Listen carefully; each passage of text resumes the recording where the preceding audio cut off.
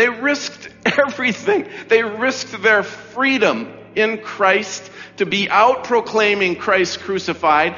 They didn't go in and try and curry favor with the religious leaders and try and make some sort of compromise whereby they would be allowed to exist out there doing this. They risked it all for this guy whom you're not even supposed to notice. You're supposed to step over or around him to get into the place of worship. It's been going on this guy's whole entire life. They risk it all right there.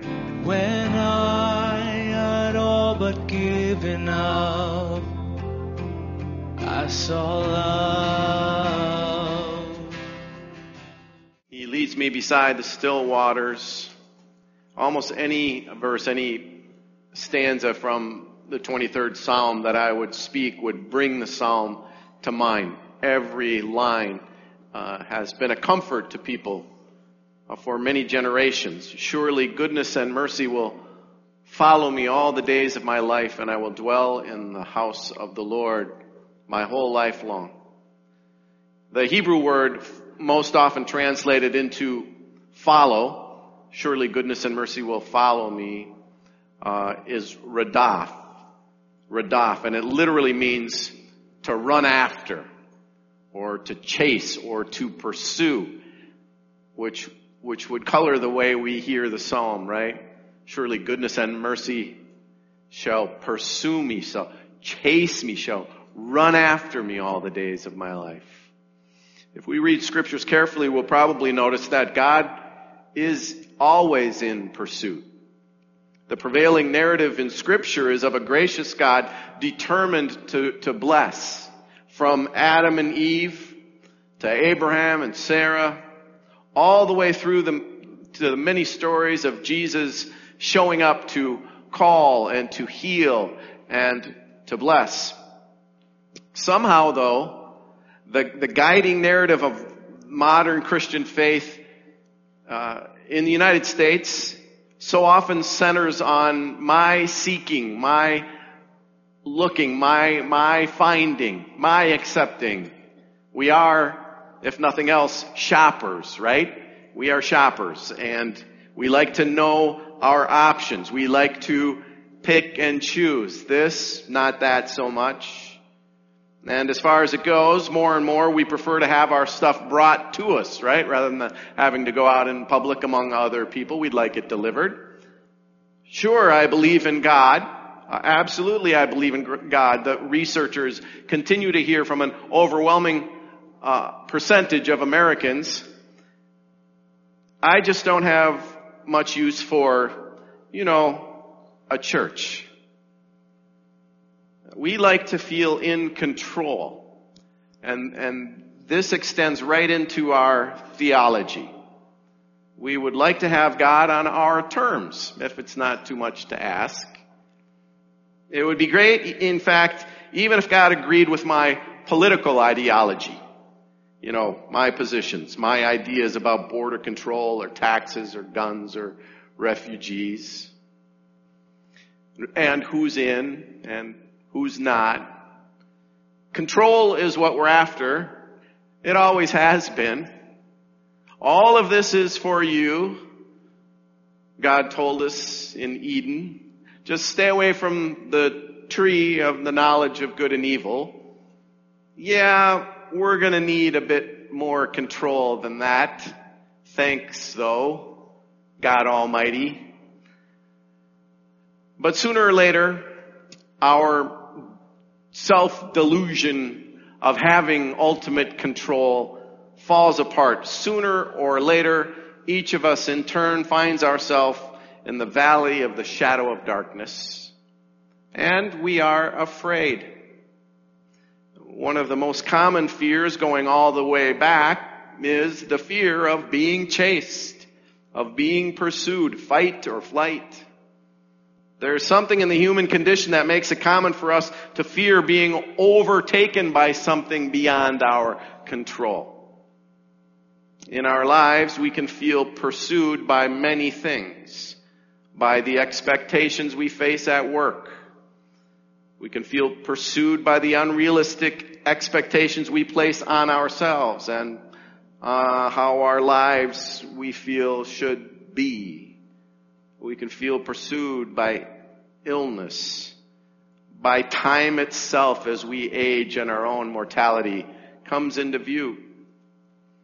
The 23rd Psalm wants you to know that you're being pursued all right, chased even, hunted, if you will, not by the God of judgment and exclusion, but by the Lord of goodness and mercy. On Good Friday, we watched as Peter followed the soldiers as they dragged Jesus in front of the high priest out in the courtyard. And out there, Peter denied that he even knew Jesus. Peter was ashamed and humiliated and just so deeply disappointed in himself. The rest of them might run off Jesus, but I will die with you before I would deny you. Just buried in his own shame. And so all of that is part of what we remember about Peter. And then Jesus was crucified, and Peter's denials became the very last thing he ever did for his Lord. The last thing. And I've said, if you could have asked Peter right at the moment when he thought he was filled with rage and pride, and he drew his sword and struck off Malchus's ear in the Garden of Gethsemane, that Peter would have told you, I wish those soldiers had done their job right then and there, because I should have never made it out of that garden. And I think a lot of us can identify with this Peter. Or maybe so much about yourself, about your past, distant, maybe not so distant, that you wish on some level you could change. Peter's hopes had been crushed on the cross, and his own life had reached a dead end. But the risen Christ pursued Peter, found Peter, restored his hope and his faith and his courage. So what did Peter do after that? After the risen Christ pursued Peter and found him in the valley of the shadow of death, buried under a mountain of shame, the resurrected Jesus raised Peter. And what did Peter do then? Peter turned around and stormed right back into the valley of the shadow of death. Why? Because there are always people lost in the valley of the shadow. And now Peter knew the way out. In today's reading from Acts, we find Peter standing in the midst of the very people that he ran from before when he denied that he even knew Jesus. The reading begins, the next day there are rulers, elders, the next day. So that then we have to ask, what do you mean the next day? What happened the day before? So in chapter 3, we get one of my favorite passages of Scripture, one of my favorite stories in the whole Bible. And it's why Peter and John are standing where they are in the text we have for today. So just to remind us of that story, Peter and John and all the disciples had received the promised Holy Spirit in Pentecost in Acts chapter 2. They've been proclaiming Christ crucified. They're no longer stuck away in fear, locked away in some house. They're out there now. And on this day in Acts chapter 3, and you should take out your Bible and read it later this afternoon, you get a chance.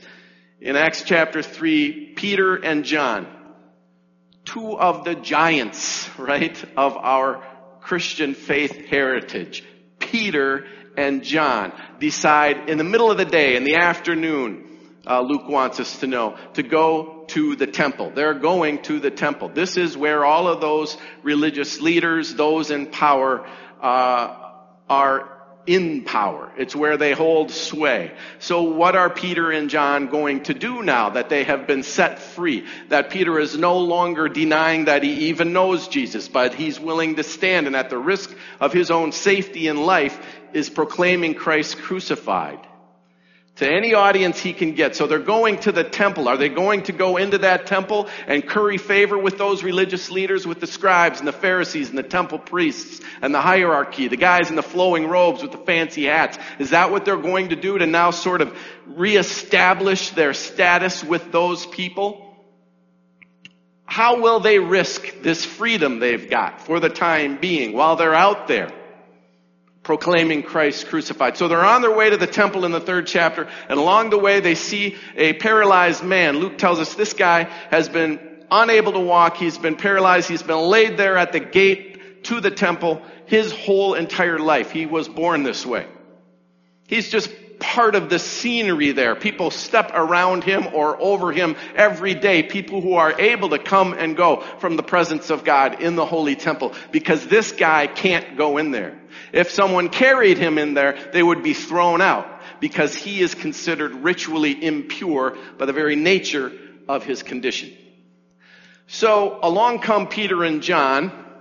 They need to get around this guy. He begs from them. They stop and engage with him. And then we find out the answer to our question: what are they going to do with their freedom and their status? This is Peter and John, two of the giants in the history of our Christian faith.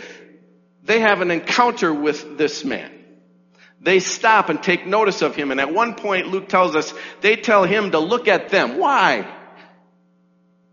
What an odd detail. Why do they say that? Well, because people who grovel in the dirt, who are considered accursed by God Almighty, laying outside of the temple complex, the one that Jesus said, I'm tearing it down, this whole system, and I will rebuild it. Because people who grovel in the dirt outside of the presence of God and outside of the community don't look you in the eye. They don't presume to look at you, but Peter and John say, look at us. We don't have any money to give you. But they take his hand. When you touch someone who is ritually impure, you get what they got. They take his hand. They stand him up. He's physically healed. But more than that, now he's going to march with them, clinging onto them physically into the presence of God, into the holy temple complex, and everybody sees it. They risked everything. They risked their freedom in Christ to be out proclaiming Christ crucified.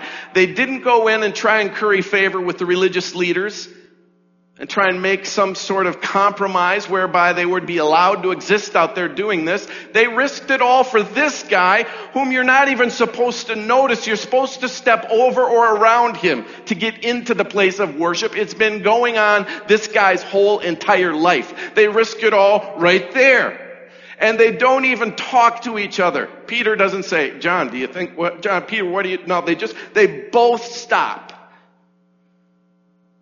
And he goes into worship with them, and they are hauled into prison for it. It's a threat to the way things are done in the temple. It's a threat to the authority of those in charge. And we get to the 4th chapter of Acts. This is why it's important to know when it says the next day. The 4th chapter begins, while Peter and John were speaking to the people, the priests, the captain of the temple, and the Sadducees came to them, much annoyed because they were teaching the people and proclaiming that in Jesus there is the resurrection of the dead.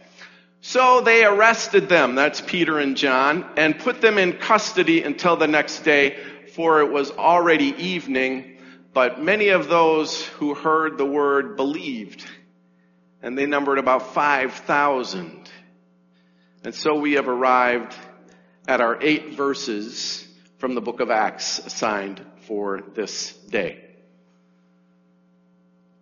The next day, there are rulers, elders, and scribes assembled in Jerusalem. The day after, they hauled Peter and John to prison. Everybody who's anybody in charge, in authority, is there. With Annas the high priest, Caiaphas, John and Alexander, and all who were of the high priestly family. These are some of the names of those who held sway while Jesus was tried, convicted, and crucified.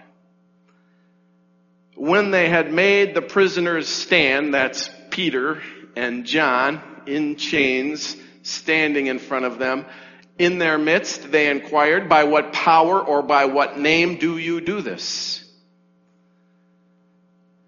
Then Peter, filled with the Holy Spirit, remember this is after Pentecost in Acts 2, after Jesus came to them in the locked home and said, "I give to you the Holy," breathed on them the Holy Spirit, "as the Father sends me, so I send you." Then Peter, filled with that Holy Spirit, said to them, "Rulers of the people and elders." And listen to the sarcasm dripping from Peter's voice with me here.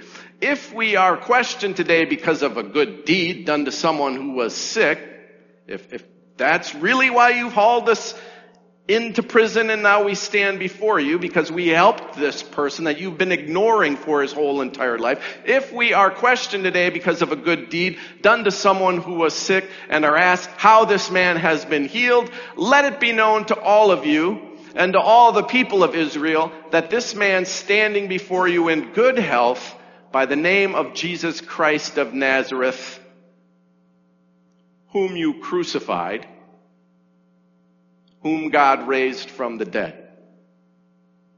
And then the phrasing of this just kills me. It just sticks in my head.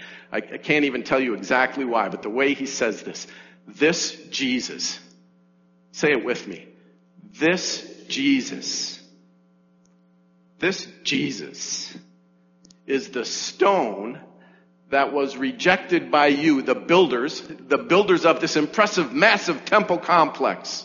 The one that Jesus said, "I'm tearing it down," because it keeps some people laying in the dirt outside and doesn't let them in. I'm tearing it down, I'm rebuilding it. This Jesus is the stone that was rejected by you, the builders. It has become the cornerstone. There is salvation in no one else. For there is no other name under heaven given among mortals by which we must be saved. Maybe you have come to believe that there is some sadness, some loss, some sin that has pretty much defined your story. It's attached to you. We're reminded today that goodness and mercy shall follow you, pursue you, chase you, hunt you.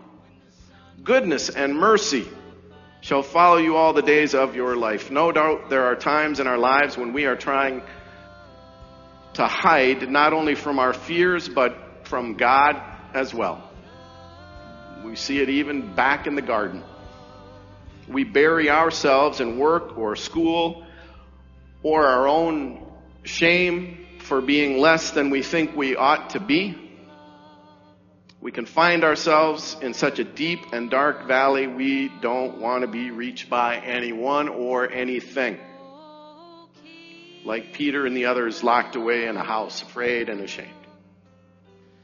The 23rd Psalm reminds us that in the deepest pit, God promises to pursue us and find us there. In the darkest valley, God promises to pursue us and find us there. When we are so lost that we don't even know where we are, our God is in pursuit. God's goodness, God's mercy is always hot on our trail. And the Lord is always looking to lead us beside still waters, the waters that flow over us in our baptisms, the waters that make us part of the community of faith in Christ, the community sent into the valley of the shadow, always sent back into the valley of the shadow of death. But we go with a light. We go with the light of the world. When the sun was lifted up, I saw the stone.